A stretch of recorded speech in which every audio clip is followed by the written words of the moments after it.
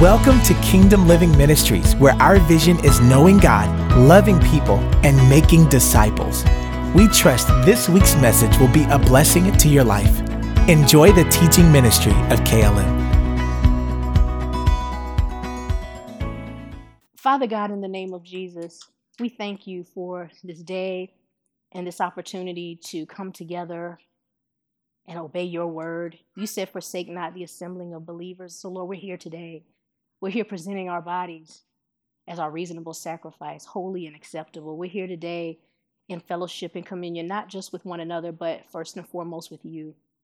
So we ask you, Lord, to speak to us today through these scriptures, even through me, your handservant, the speaker of the hour. Lord, I pray that you would get the glory out of all that is said and done here today. Lord, I pray that the hearts and the minds of the people here are good ground. We thank you for this church.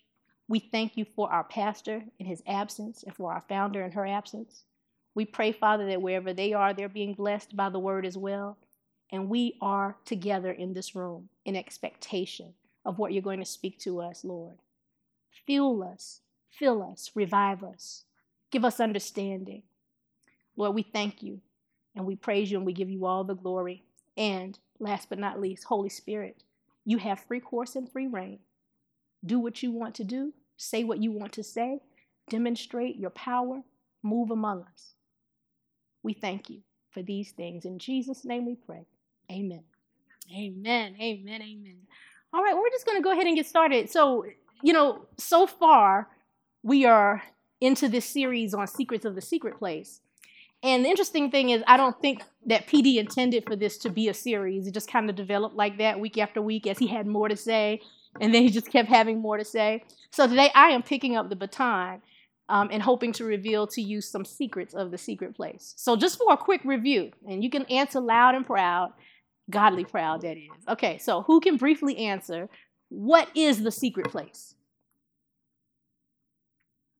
What is this all for? Weeks into this series, someone just shout it out. Even anyone who hasn't been here, take a guess. What is the secret place?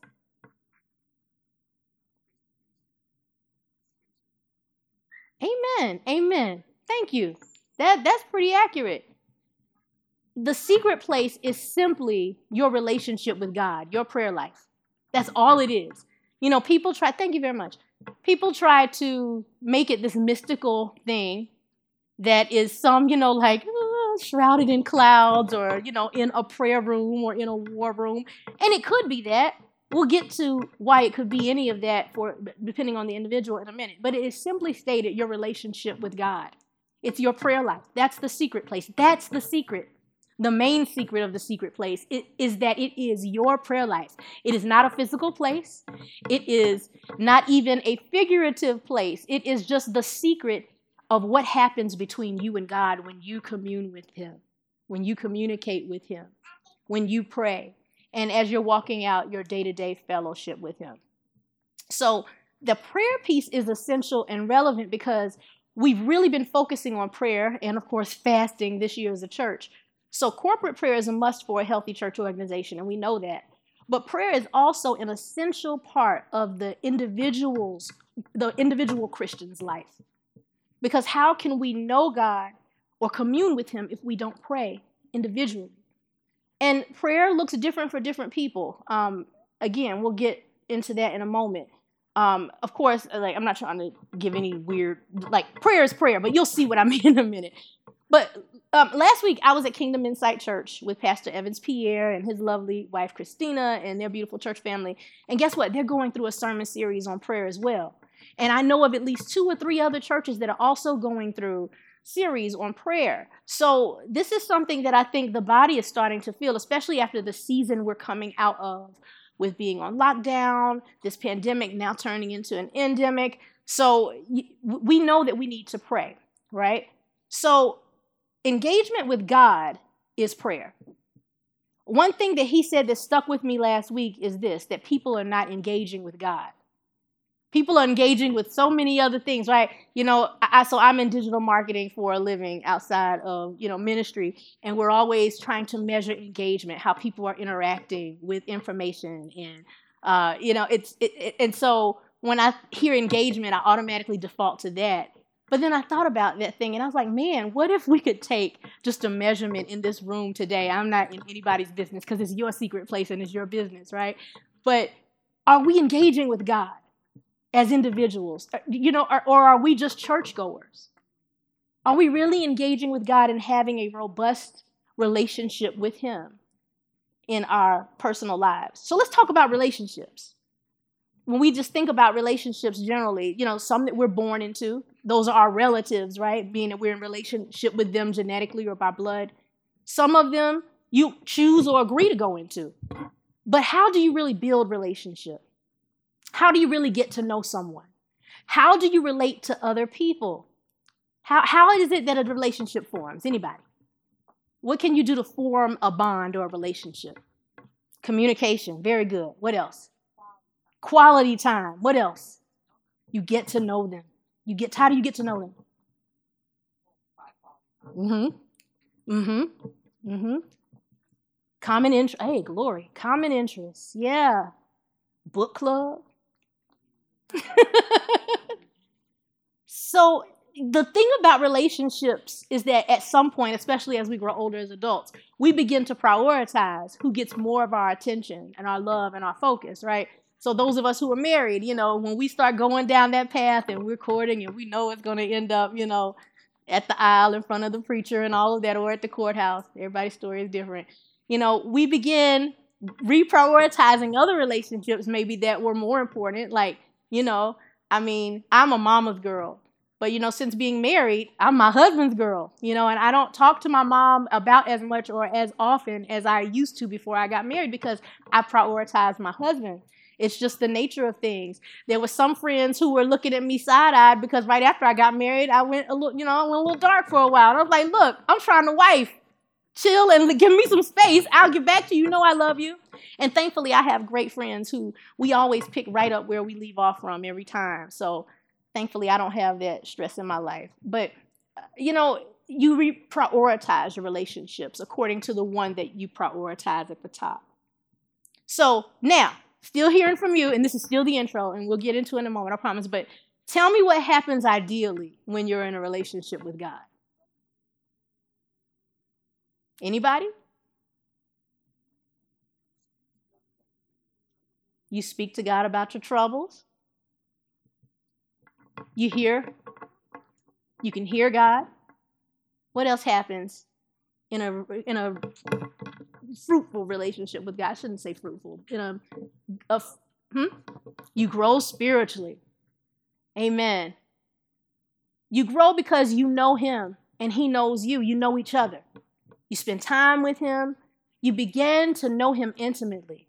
There's a time when your walk transfers from just, I agree with this, I know this is right, I made a change in my heart, a miracle has happened, and I'm just that baseline Christian, to, I'm reading my scriptures and I'm understanding more by and by, supernaturally and naturally. And then you get to this place where if you are able to connect and engage frequently enough, you start beginning to know Him intimately.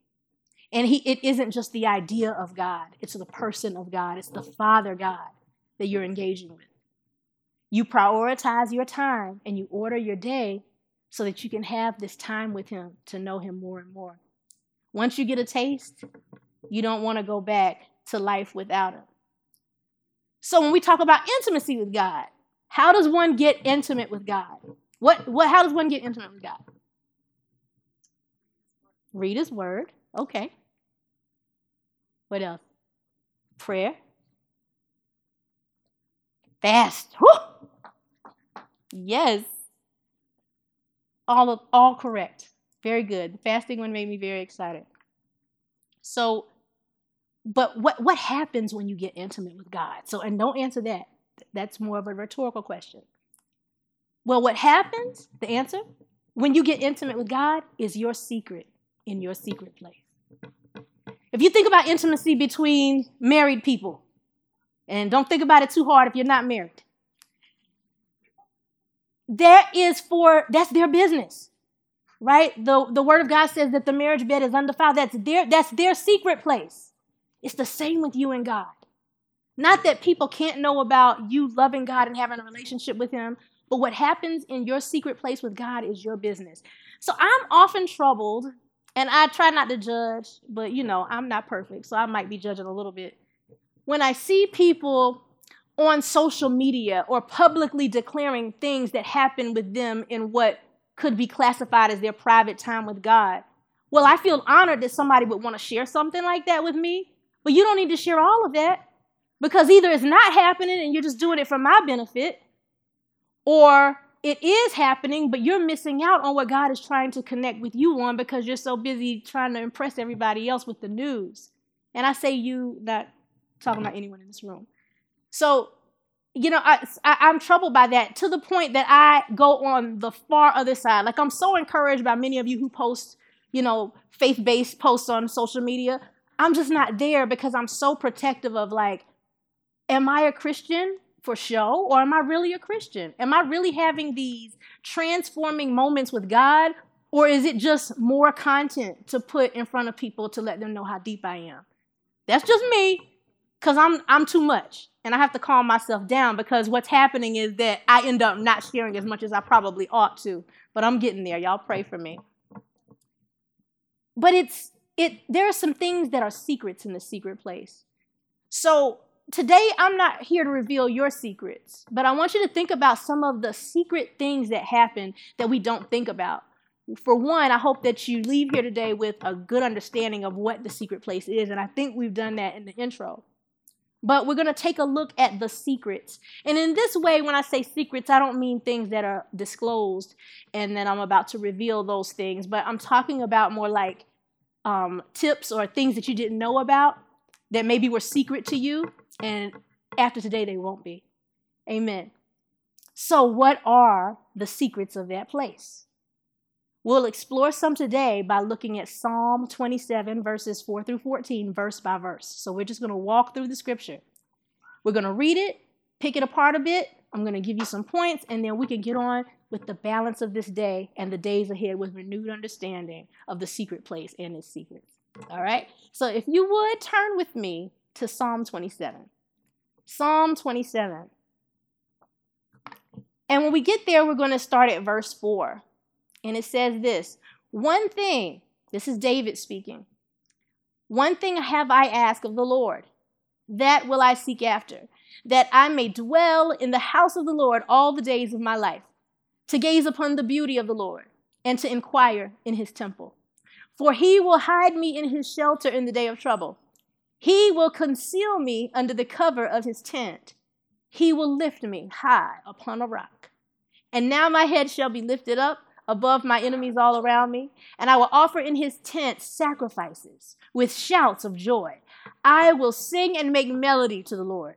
Hear, O Lord, when I cry aloud. Be gracious to me and answer me. You have said, seek my face. My heart says to you, your face, Lord, do I seek. Hide not your face from me. Turn not your servant away in anger. O you who have been my help, cast me not far off. Forsake me not, O God of my salvation. For my father and my mother have forsaken me, but the Lord will take me in. Teach me your way, O Lord, and lead me on a level path because of my enemies. Give me not up to the will of my adversaries, for false witnesses have risen against me, and they breathe out violence. I believe that I shall look upon the goodness of the Lord in the land of the living. Wait for the Lord, be strong, and let your heart take courage. Wait for the Lord. Amen. And as is often said, may the Lord add a blessing to the reading of his word, which is already blessed. Amen. All right. Amen.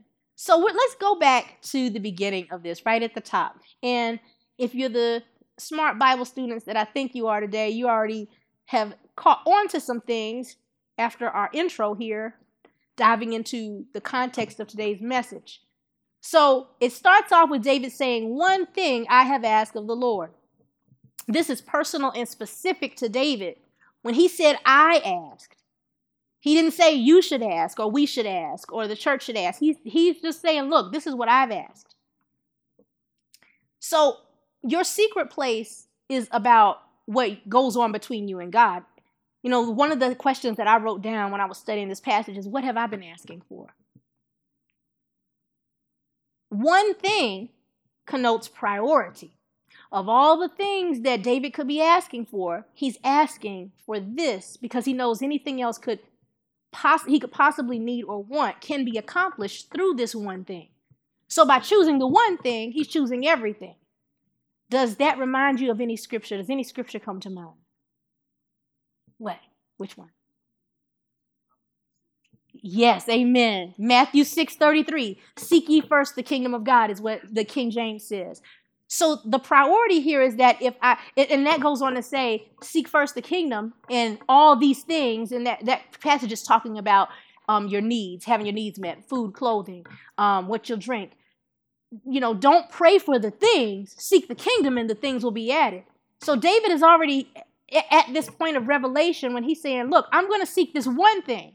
Then he goes on and says, to dwell in your house all the days of my life, to gaze upon the beauty of the Lord and inquire in his temple. And I'm like, David, that is not one thing. But it's all encapsulated in the one thing. To seek after him, to dwell in his house, is to gaze upon the beauty of the Lord and to inquire in his temple. So let's break all of that down. When we talk about the house of the Lord, tell me what you think about that. And I apologize if this becomes a Bible study, but it's still Sunday morning. I can't help it. The teacher showed up today. Is that all right? All right. Okay, so when we think about the house of the Lord, what in the world is that? Oops. His presence. Amen. Yes. And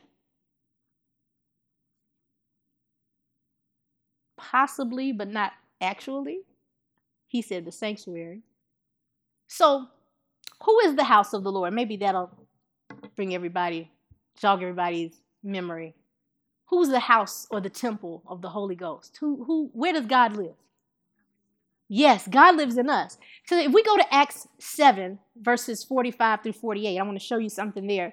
This is when Stephen was about to get stoned, and so he knew there was nothing he could do to get out of the pickle he was in. He wasn't afraid. He was just letting it all out. And he told them about themselves, and he cited a scripture. Let's go there for a moment. It's Acts 7, verses 45 through 48. And then right after that, we're going to go to Isaiah 66. It says this. He says, so it was until the days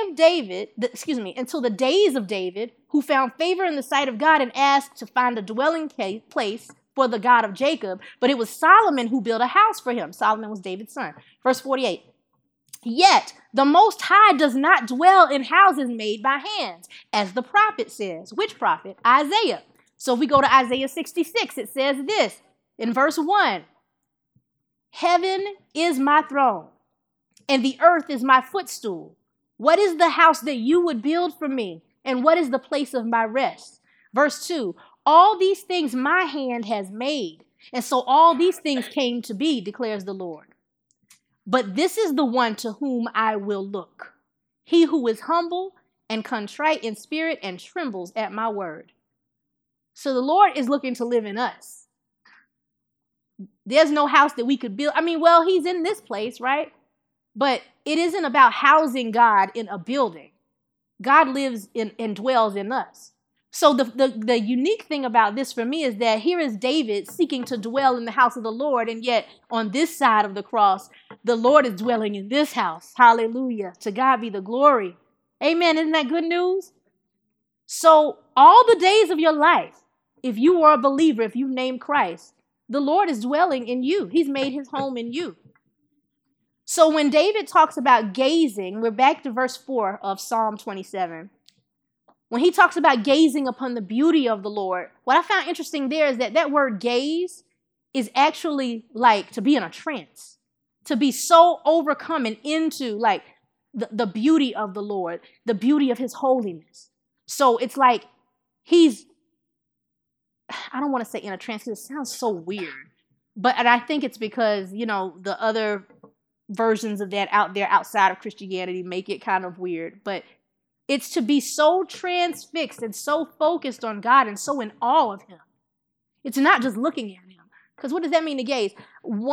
So this translation says gaze. Other translations say behold. So to behold the beauty of the Lord is to be in awestruck wonder of him. It's not just looking at the air. It's being so in to who God is and in tune with his word and with understanding and clarity of who he is in our lives that you just begin to be like, wow, God, you're amazing. I don't know about you, but that's happened for me in my life. That's happened for me because before Christ, I was a mess. And every day with him is sweeter. And I learned more and more and more in these, 25 years that I've been a believer. That I have experienced the gaze, but not nearly enough. Amen. And then we move on, and then we're just at verse 4. To inquire in his temple. Some translations, that word inquire is meditate. So if we're looking at what David is asking of the Lord, he's saying that I will dwell in you, that I'll be in you, that I'll abide in you, that I'll be filled with wonder and awe and gaze upon your beauty, be in a trance almost. Even this could even be an open vision of the goodness of God. For some people, it depends on where you are in your relationship with God, right? And to meditate, and you know that you are the temple. So meditation. And so basically there's this focus. What David is asking for is this life in Christ, in God, where he's focused on him and that he's living in him and for him, just consumed. So it goes on to verse 5 and it says this. Wait. Before we go, I just want to say scriptural references for us being God's house. Hebrews 3:6. If you're taking notes, and 1 Corinthians 6:19, where it says, do you not know you're the temple of the Holy Ghost? And if you can't remember the scriptures, just always remember that Kirk Franklin said we're God's property. Amen. All right. Okay. All right. So verse 5, he will hide me in his shelter in the day of trouble. We're hidden in the shelter of Christ. He's our strong tower. Scripture says the righteous run in and are saved. So we're hidden in the day of trouble. And then it says, he will conceal me under the cover of his tent. This word tent actually literally means secret place. So here David is discussing being hidden and concealed, referring to God's protection as being in the secret place, as being a benefit of being in relationship with him. Our prayers, our prayer life is our shelter. The blood covers us. And the secret place of the Most High God is able to keep us safe. Amen. Amen. So then, next line says, he will lift me high upon a rock. Anybody want just first guess? What's the rock? Amen. Amen. For us, the rock is Jesus. So I find this very interesting because, before we go there, has anybody ever played hide and seek as an adult? As an adult, right? Let me show hands. Hide and seek with your kids or somebody else's kids as an adult. Okay. Yeah. So what do you have to do to hide? What do you have to do to hide? What are some of the things? What do you have to do to hide?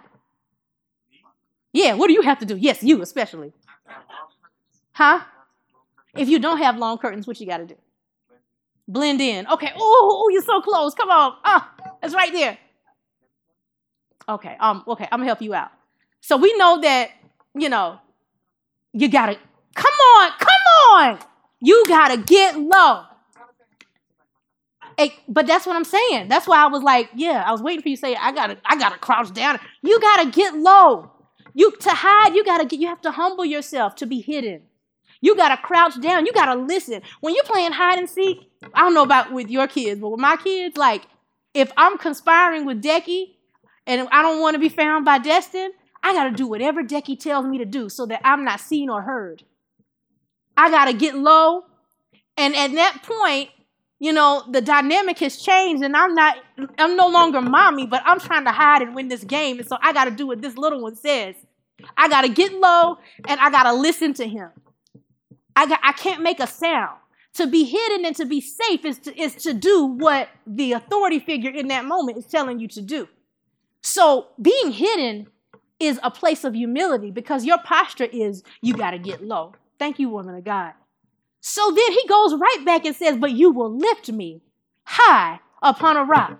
So you go from being hidden in this low place to being exalted on the solid ground of your faith, your confession of faith in the Lord Jesus Christ. I thought that just jumped out at me so I was like, oh, it was blessing me. It was blessing me when I was preparing this.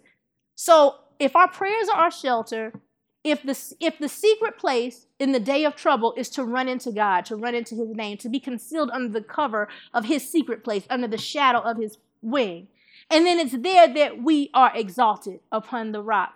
And we know that in Scripture, it says that, we can go there, I hope I have it written down, but that God exalts the humble. God exalts the humble. So being hidden also connotes humility. Pride likes to be seen. Pride says, see me, look at what I'm doing. Look at me, I'm stunting, oh gosh, this mic, I'm posing, I'm here to be seen. Humility is let me hide. No one has to know. I'm just going to do what I'm supposed to be doing right here. I'm going to take my place and be covered. Humility can hide without issues.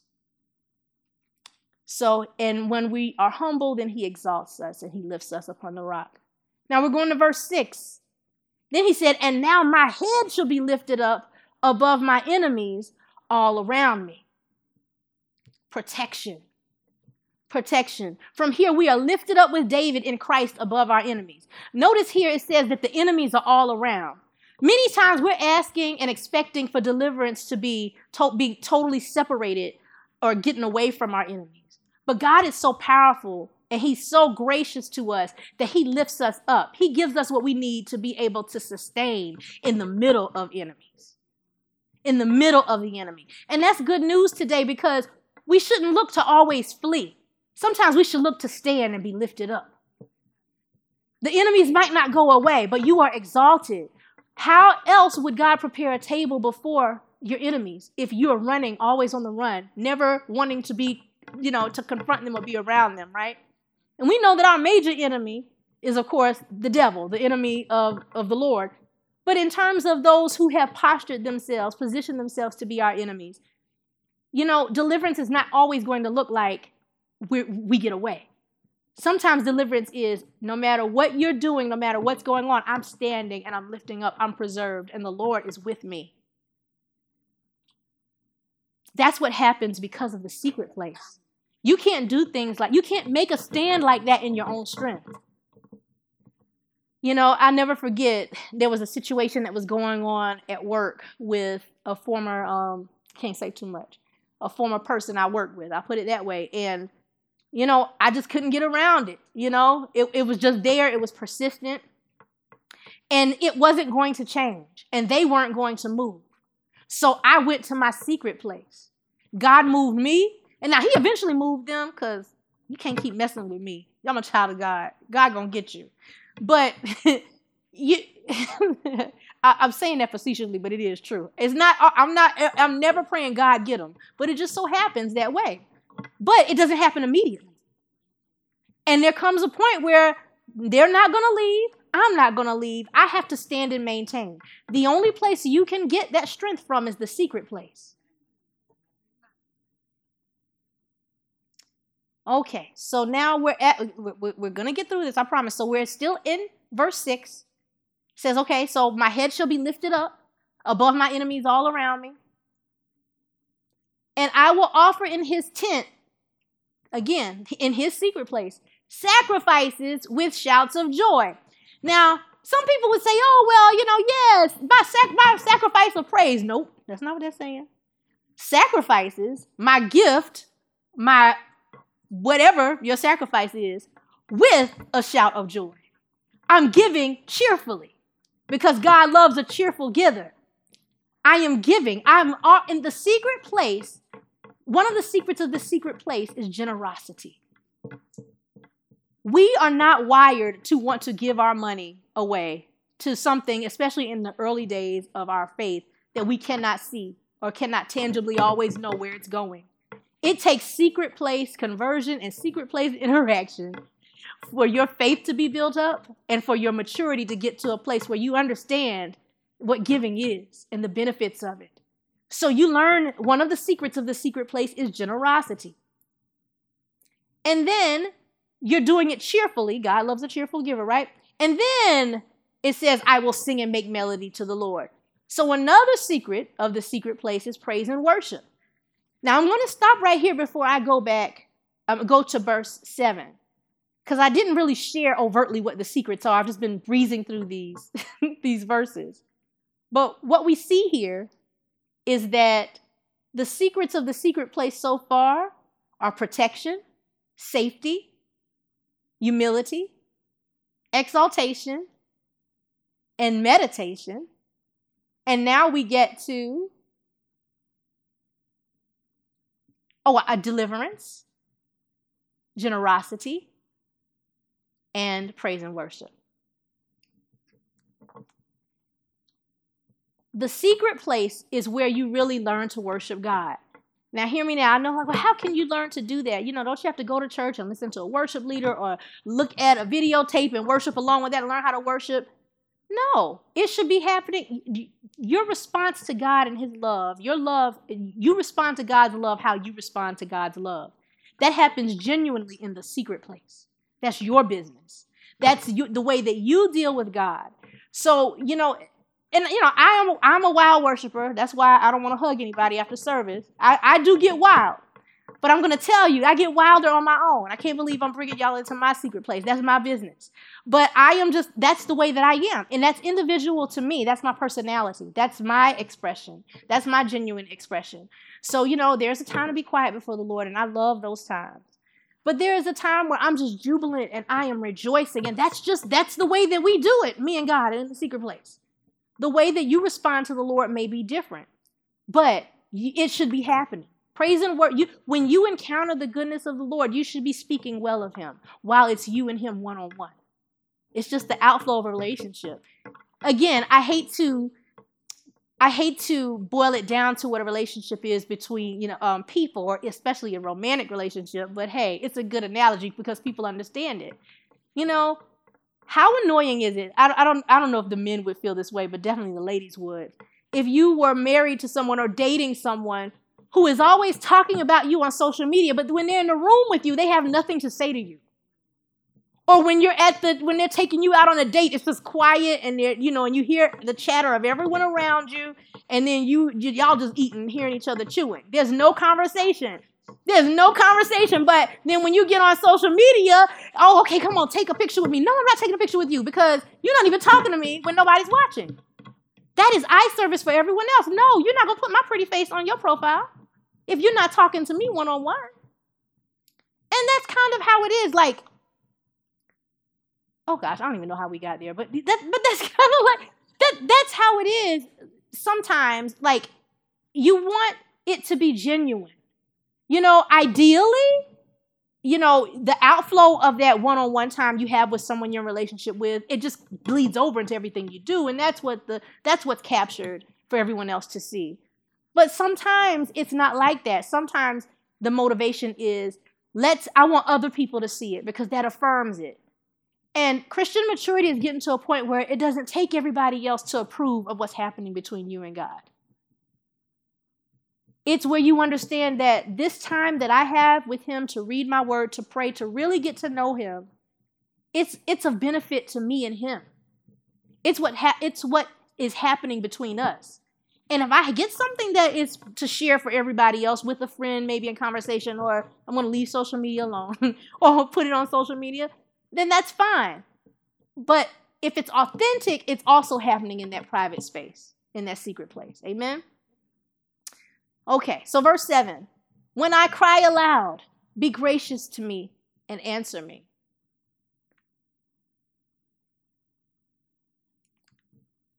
One of the secrets of the secret place is that it's not just you talking. We get answers by the grace of God. Verse 8. You have said, seek my face. My heart says to you, Lord, your face I do seek. So in verse 8, we see that in the secret place, your heart speaks to God. Your heart responds to God in the secret place. We also see in this verse that one of the secrets of the secret place is obedience. God is saying, seek my face, and the heart is responding, yes, Lord, seek your face. I do. I'll do that. I'm doing that. Verse 9, hide not your face from me. Turn not your servant away in anger. O you who have been my help, cast me not off, forsake me not, O God of my salvation. Mercy is in the secret place. That's a secret of the secret place. I love what verse 10 says, for my mother and my father have forsaken me, but the Lord will take me in. There's acceptance in the secret place. If you can get yourself to a place where you are developing that time, that discipline of spending time with God on the regular, you will find that even if you're being rejected by others or outwardly, you're experiencing rejection, you can get filled up with the acceptance and the mercy of God to the point where you're like Teflon when it comes to other people and rejection and things. I remember I have not been acquainted a lot with rejection up to a certain point in my life. I was like the golden child. Anything I wanted, I could get it. It came to me. I had this law of attraction thing working for me. I was always favored. And so it really hit me hard in life when I started getting no's, when I wasn't the special one anymore. And hear what I'm saying, because, there's nothing wrong with wanting to be liked, with acknowledging that you have favor. And, not that you're taking it for granted, but expecting it, because that's been the way it has been. God, I'm spoiled. I'm cute. I get what I want. And I'm not even like that. It's not even me trying to, I'm not working for it. Just things come to me and happen to me, and I'm blessed. And all of a sudden, ooh, this is a dry season. I'm not used to this. And it was really hard. I'll never forget. I hope I don't cry.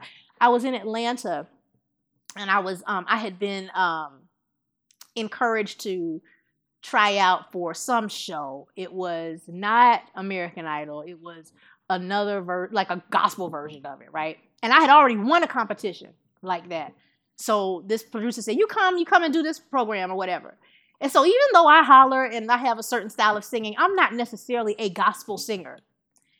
And I remember seeing this panel of people. Some of them I recognized because I had sung with them before, had interacted with them professionally on another level, because here I am trying to work up the ranks of, this singing career. This was like 20 years ago. And all of a sudden, they were just like crushing me with all of this horrible feedback. And I have the opposite of body dysmorphia. I believe I look good all the time. It's a problem. Because then I see pictures and I realize I don't look as good as I thought. The same thing. I think I sound amazing sometimes. And then when I listen back, I'm like, oh, no, y'all didn't tell me I sounded like that. So at this point in my life, I had accepted that even if it doesn't sound good to me, it sounds good to other people, and I'm favored by God.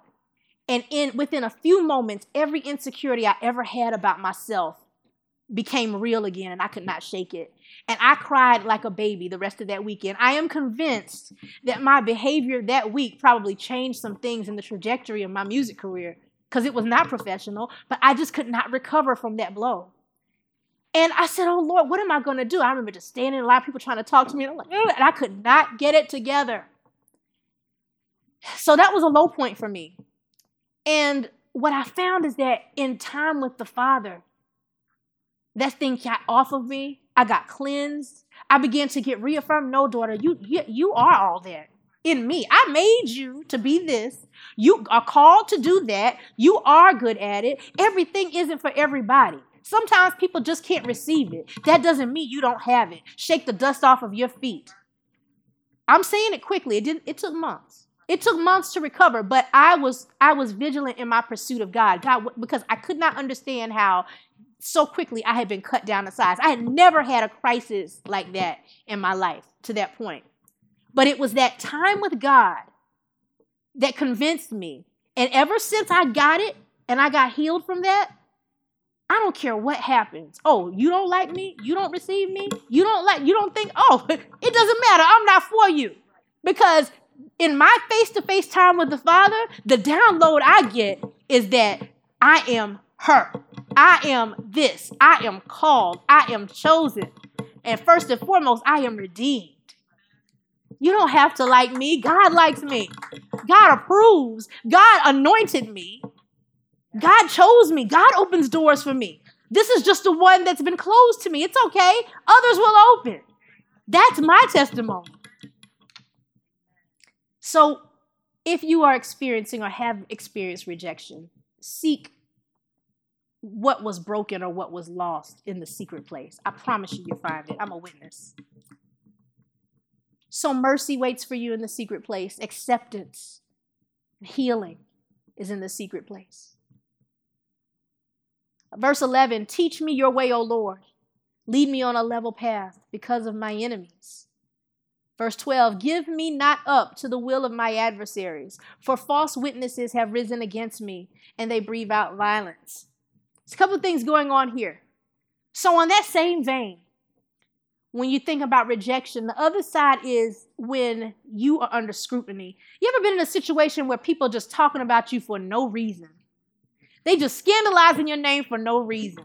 They're just jealous. They're just envious, and they're looking for a crack, and they think they find something, and all of a sudden they're just, we know that David had a thing about focusing on his enemies, but he was pursued a lot by them. So I understand that. I'm not hating on David. I love what PD posted recently, though. He reposted, some man said, hey, we need to stop talking about haters so much in the pulpit. And while that's true, the enemy is real. Enemies are real. People present themselves as enemies in your own family, even among your friends. At some point, you have even friendly fire from an enemy who you thought was a friend. Or, just for people just generally who just don't like you, who just decided you're not for them, and they're looking, for you to fall or fail. But it's really hurtful, and you feel really powerless. It's one thing if what they're saying or thinking is true. But it's another when it's totally false. And you feel like, man, here I am being attacked. And these false witnesses are rising against me. They intend harm to me. They're trying to damage my reputation. They're talking about me. They're speaking ill of me. They're misinterpreting everything that I'm trying to do or say. I can't win. I'm going to tell you about the secret place. The secret of the secret place is that you can get healed even from all of that. It becomes of null effect to you. Because in the secret place, not only are you intimate with God and you get to know who he is, in the secret place, you get to know who you really are. And then you are not taken, for a turn or caught off guard when people start saying things about you. It just bounces off because you know it's not true. It can't touch you. That weapon that formed just goes right back. Okay, I try not to bring too much popular culture into the pulpit, psych. Okay, but there's this trend on TikTok, and Lord help me, I love it. It's like, that's a them problem. Y'all know what I'm talking about? Problem. That's nobody got it. Oh gosh, y'all don't do TikTok. Okay, that's all right. So so there are a lot of people who do a lot of things on TikTok, and they have like little characters or whatever. So there's this guy. I haven't figured out if he's doing a character, if that's really who he is. I think it's really who he is, Lord. But anyway, the Lord knows. But he does this voice. He has his braid wig on, and he comes on and he does these like phone chats, and he's like kind of just giving a word of encouragement to his audience, and then he'll always end everything with, "Okay, bye. I love you, bye." But he said something one time. He said, "That's a them problem. It ain't got nothing to do with you." And then they put it to a beat, as they often do. And so now there's a song out there. Have you heard of Elijah? That's a them problem. That's a them problem. That's a them problem. It ain't got nothing to do with you. That's a them problem. That's a them problem. You get the revelation that is about them and their insecurities or their need and love for drama. It has nothing to do with you. If you get distracted by it, then you can't go on and fulfill purpose and do what God called you to do. But time spent in the secret place builds that type of resiliency. so that you're free from the judgment and the opinions of others. I've talked a lot about doing things for eye service, to put yourself in a positive light, right? But there, and how, that is the authenticity is what happens in the secret place. But the same way where maybe you're getting negative attention, there's a negative gaze upon you. Whatever it is, the secret place is a place where you can understand who God is, who you are. You don't have to be worried or led astray by the distraction of what other people are thinking about you, the opinions of men. You don't desire them to think one way or the other. You're so committed and focused on God and so persuaded about what he's saying about you that those things don't matter.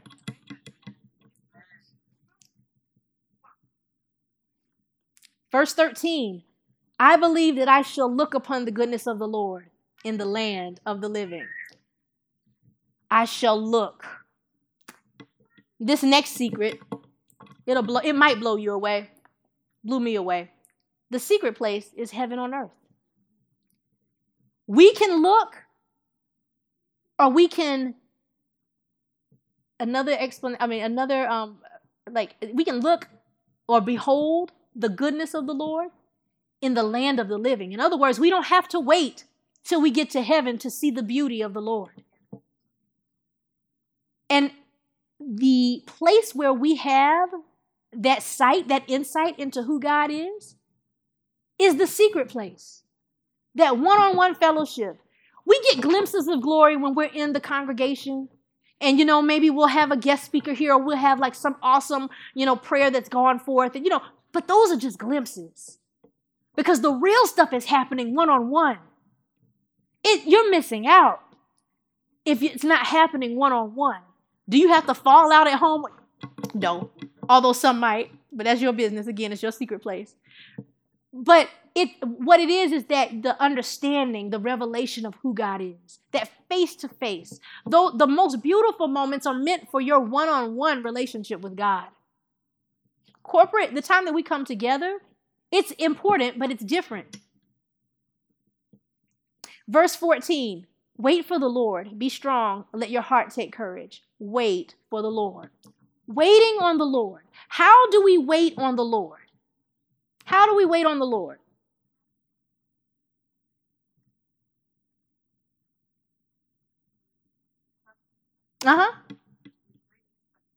With great expectation. Okay, so that's the attribute or the position we should take. But what actually are we doing when we wait on the Lord? Trusting. We're trusting the Lord. Okay, no, but what is the act? What is an action? Pray. When we wait on the Lord, we're praying. What else are we doing when we wait on the Lord? Hey, that's it. We wait on the Lord by praying and fasting. That's biblical waiting. You're waiting to eat. You're waiting to hear from God. You're waiting for him to turn it. If we think about 2 Chronicles 7:14, if my people who are called by my name would humble themselves, pray, seek my face, turn from their wicked ways, then will I hear from heaven and I will heal the land. We wait for him to hear and act. We turn over our plates because the scriptures say some things only come out by what? Prayer and fasting. Fasting without prayer, as PD often says, is a diet. It's both of them together. You can't have one without the other. That is biblically waiting on God. Like saying, I am not going to move from this place until something changes, something happens. That's biblical waiting. That's why it takes strength. That's why it takes courage. Just to wait. I mean, it's not like you're just posting up and just wait on God. I'm waiting on God. I'm still waiting. It's not just this passive way of killing time, but it's actively doing something to wait. I am stopping everything to hear from you. I don't want to hear anything else because I might miss you. So I'm turning off the TV. I'm turning off the internet. I'm turning off my phone. No one can reach me right now unless it's an emergency. I'm going in my room and I'm shutting the door. I will not come out of here until I hear from you. That's waiting on the Lord. So I also want to pull up Isaiah 40. I'm up here typing this like I can't just go to it in my Bible. So when you see that passage, first, before we go to Isaiah 40, when we go back to 14, verse 14 of Psalm 27, wait for the Lord, be strong, let your heart take courage, wait for the Lord. Doesn't it remind you of that scripture, they that wait upon? So that's why we're going to go there. And then I'm going to reveal this last secret that I have to share today of the secret place. Isaiah 40, verse 29, English Standard Version says this: He gives power to the faint, and to him who has no might, he increases strength. Even youths shall faint and be weary, and young men shall fall exalted. But they who wait on the Lord shall renew their strength. They shall mount up with wings like eagles. They shall run and not be weary. They shall walk and not faint. The last secret I have to share with you from the secret place is power. There's power in the secret place. You get strength when you're waiting. I love what Isaiah 40 says because it also talks about that wait. They who wait on the Lord shall renew their strength. They that wait to hear from God, they that turn over their plate, they that pray fervently without ceasing, the Lord will renew them in strength. Those will mount up with wings like eagles.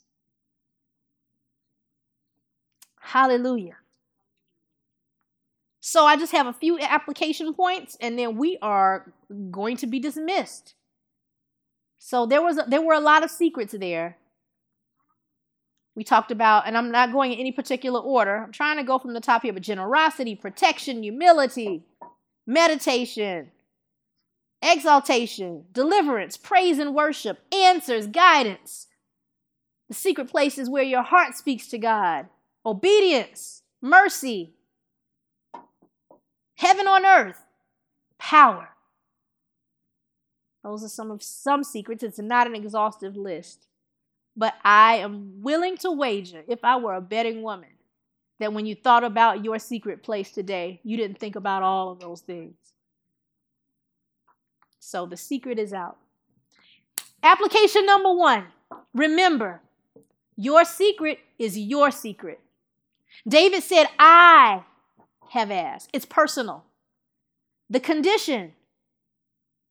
The only person on earth who knows for sure what your relationship with God is like and how good it is you. And God, of course, but the only person on earth is you. The only person who knows the condition of your relationship with God is you.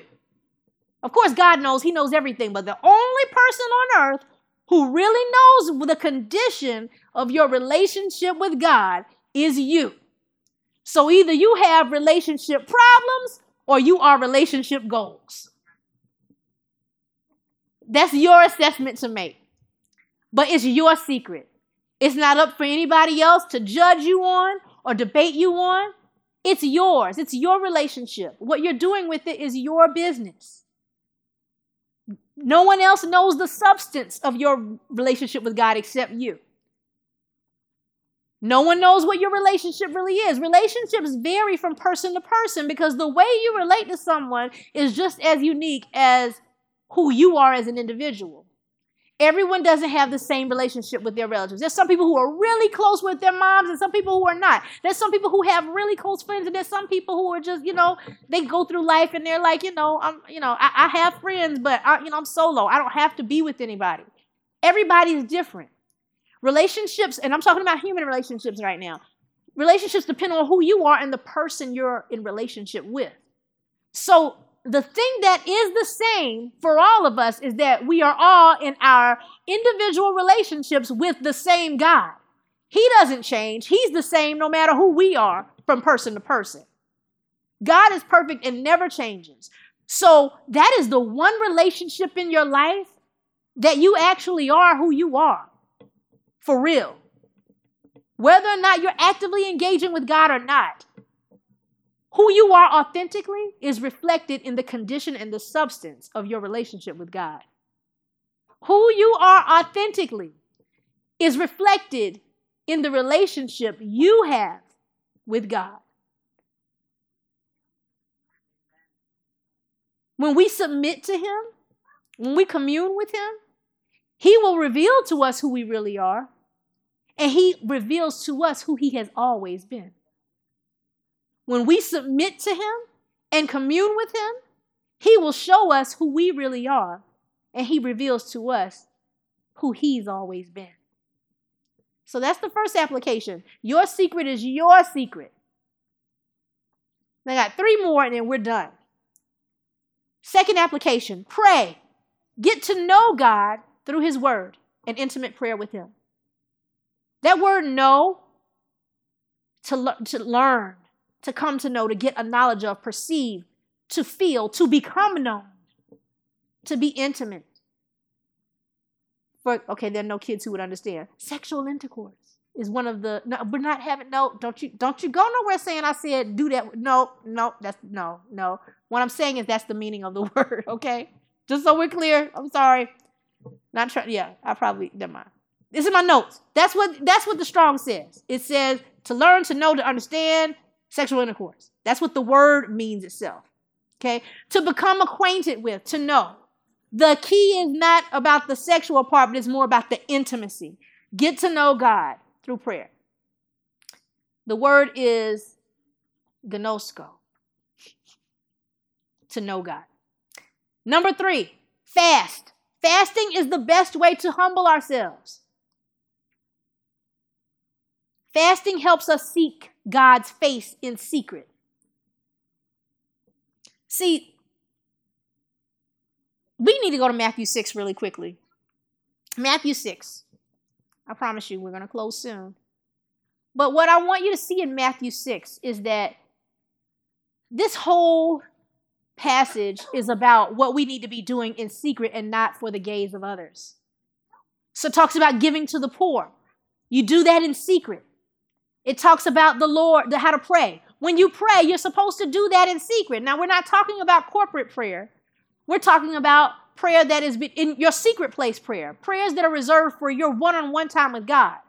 Sometimes misguided people, they're still good people, but they are wrong when they do this. They're trying to have they're trying to have private prayer in public.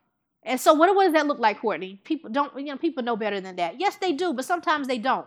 For instance, you ever seen somebody just like, and they'll tell you too, and I know, look, I'm guilty. I've probably done it once or twice a day in my life. But, you're like, oh, I'm just praying. Oh, I'm praying in tongues. Or I've been praying.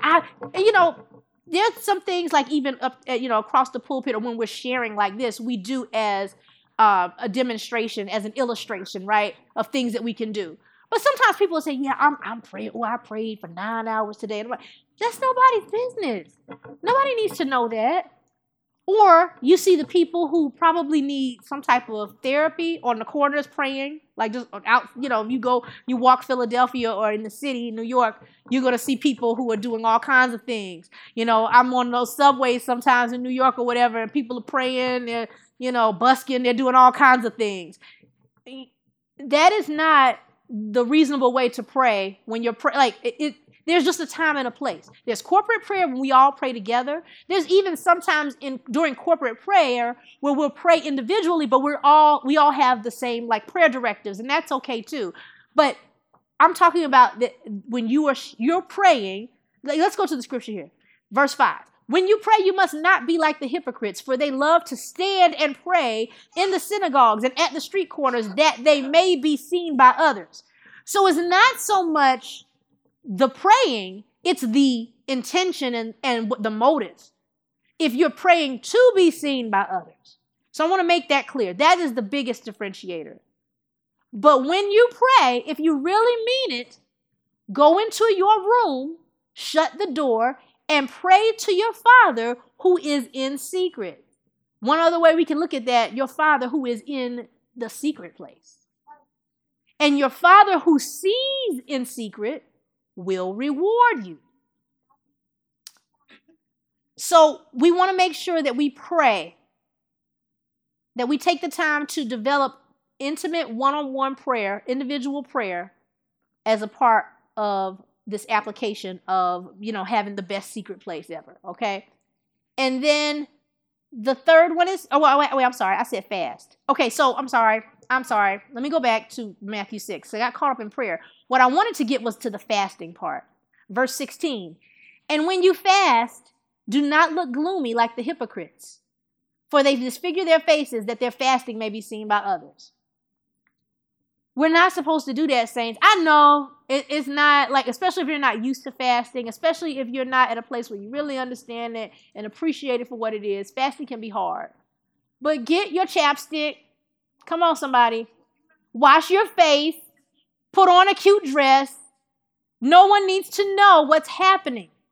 I will submit to you today that sometimes if you've noticed that fasting hasn't really benefited you, it might be because you haven't taken the measures to do it in secret.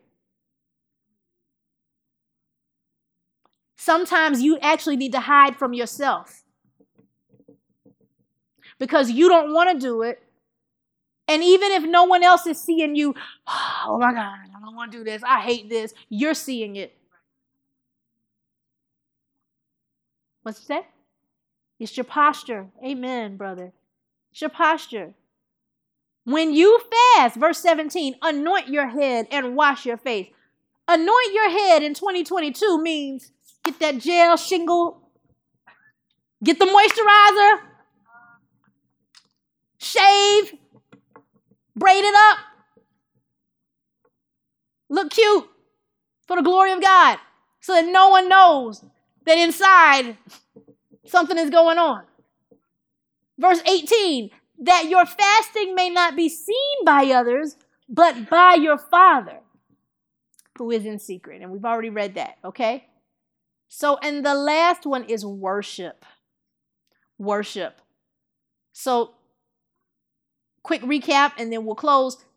Your secret is your secret. Remember, your secret is your secret. Number 2, pray, fast. 4, worship. Worship. It's how you honor God. As a result of your secret place encounters, the posture during those times where you're not in the direct presence of God, you should be worshiping Him in your conduct, in your speech, the way that you relate to your brothers and sisters, the way that you, in everything you do, acknowledge Him. That's worship. That's your reasonable worship. Presenting your body a living sacrifice, holy and acceptable. That's worship. That's worship. Even if we go to Matthew 6 and we look at verse 19, do not lay up for yourselves treasures on earth where moth and rust destroy and where thieves break in and steal, but lay up for yourselves treasures in heaven. And it goes on. Worship is ascribing honor. It's worthship. God is our treasure. Our treasures are in heaven. Our worship is about the value of our relationship with Father God. It's about esteeming Him because of His immeasurable value.